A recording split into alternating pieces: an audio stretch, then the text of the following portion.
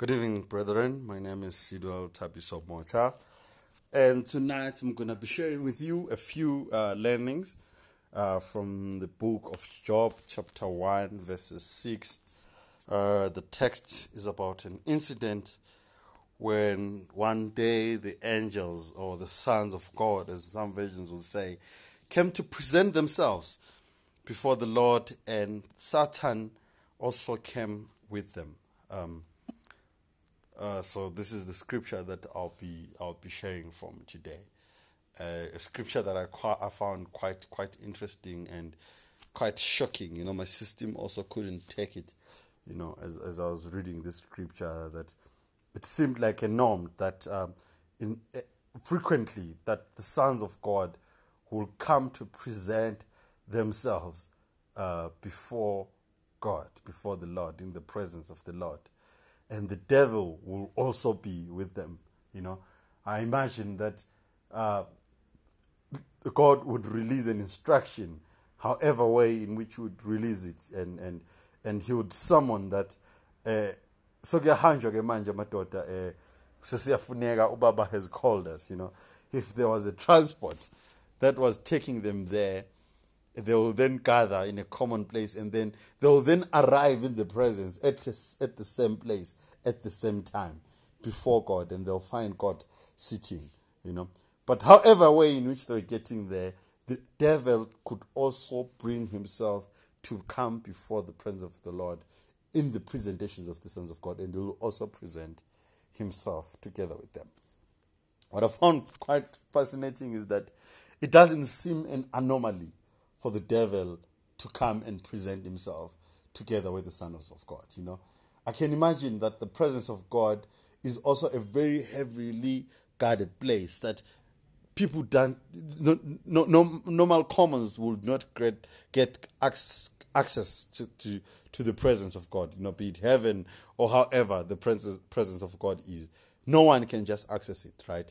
But funny enough, the devil had access to the presence of God as much as the sons of God had access. You know, I always imagine the presence of God as a heavily guarded place by angels. You know, by the very presence and spirit of God. You know, I actually imagine the devil coming through. You know, walking down through the streets, the Golden Street, and you know, some of the angels are actually looking at him, and I'm like, this out, ifunanla, you know. But unfortunately, they couldn't touch him, you know. Maybe through a divine instruction that God would have given, that ifike here where I am, you know, and he would arrive, and he will also present himself together with the sons of God. And funny enough, when they arrive, God does not begin to question his sons first. The guy who speaks first, who God speaks first to, is Satan, the devil. You know, if you read in Job 1, verse is, if you read Job 1, Job chapter 1, verse 6, and says, now there was a day, and that the sons of God, some visions called it, angels came to present themselves before the Lord, and Satan also came among the Lord. So this is what the Lord says to Satan. He says, Satan, from where have you come? Then Satan answered the Lord, from roaming around on earth and from walking around on it. And then the Lord said to Satan, have you considered and reflected on my servant Job? You know, for there is none like him on earth, a blameless and upright man, one who fears God with reverence and abstains from and turns away from evil, because he honors God. So this is very, very, very, very, very weird and mind-blowing for me, because God then says, Satan, where have you been? You know, I assume this is a routine that God uses when the sons of God present themselves before him. He says, okay, when opuma begup, and then the devil says, no, make surrounding.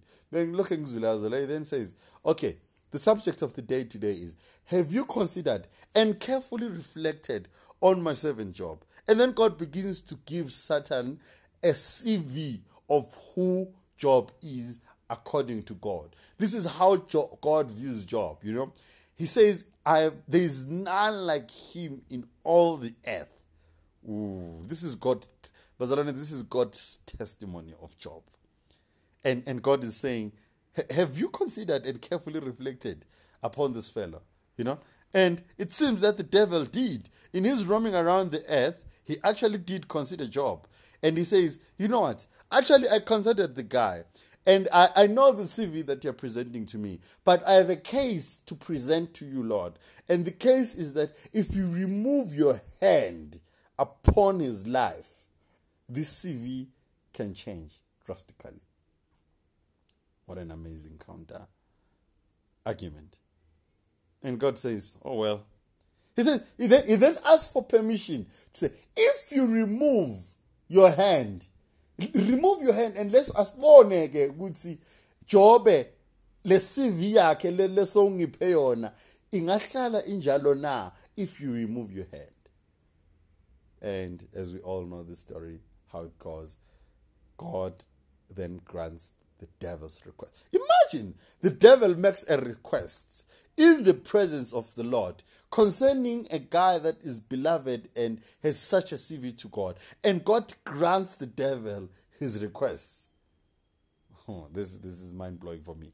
He says, you know what, I'm going to grant you your requests, and this is going to be conditional though. You can touch everything else, but do not touch his soul. This is very important. Do not touch his soul. Do not touch his soul. We'll come back to that a little bit later. Do not touch his soul. One after another, the servants of Job come running. Omunye sakuqile phansi sathi amadodakazi akho have died in a celebration wedding. Esathi sakuqile omunye runs in and says all your livestock has been struck down and is dead. Esathi sakuqile omunye, and then it's another bad report, one bad report after another, and even to a point where Job is struck with boils all over his body. The instruction is clear from God. You can touch everything else, but do not touch his soul. This is the permission that the devil is granted. And this does not seem like a new phenomena, because in the book of Luke, Jesus is speaking to Peter, and he says, Simon, Simon Peter, the devil has asked for permission to have you sifted like wheat.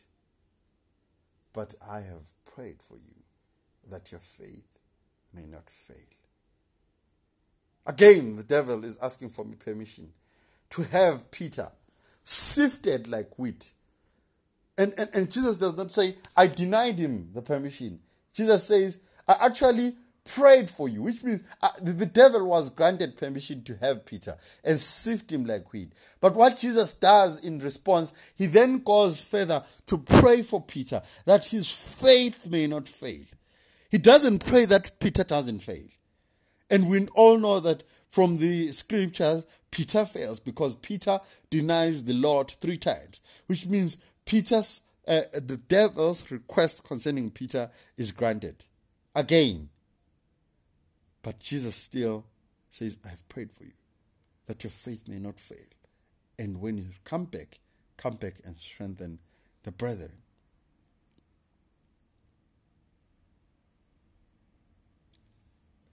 The devil will now again sit before God and contest our CVs before God.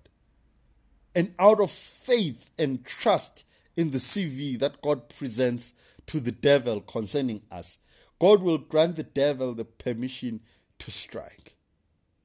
So there will be a temporary window of exposure to striking in our lives, be it wherever. It can be in the area of our relationships. It can be in the area of our finances.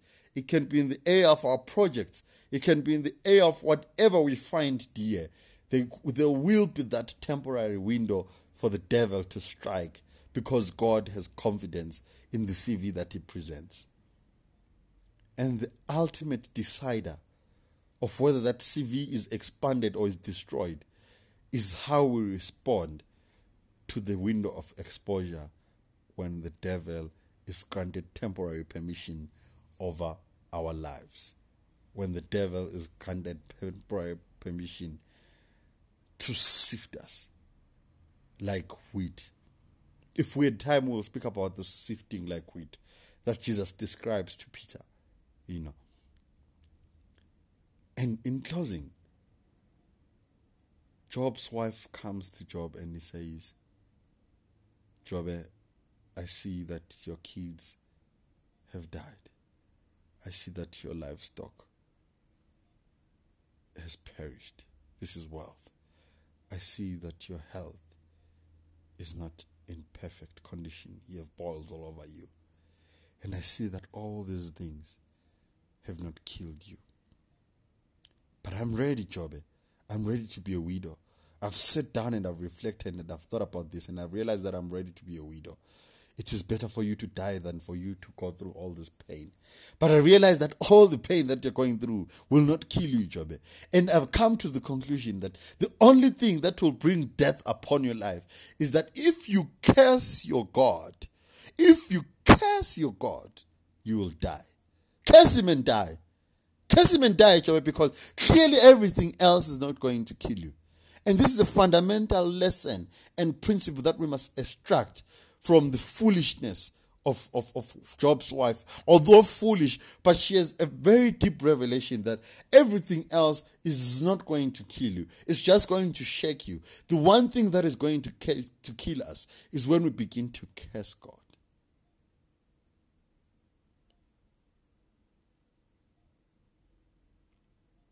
Hallelujah. Glory be to God. In whatever season that we pass through, I pray that we may have the resilience to know that it is God who gives us and it is God who takes through the window of exposure that he gives to the devil. And that we know through all this that my Redeemer lives, and my Redeemer does not live, not because of the things that he has granted me. It's always easy to say this in a time of perfect conditioning of things.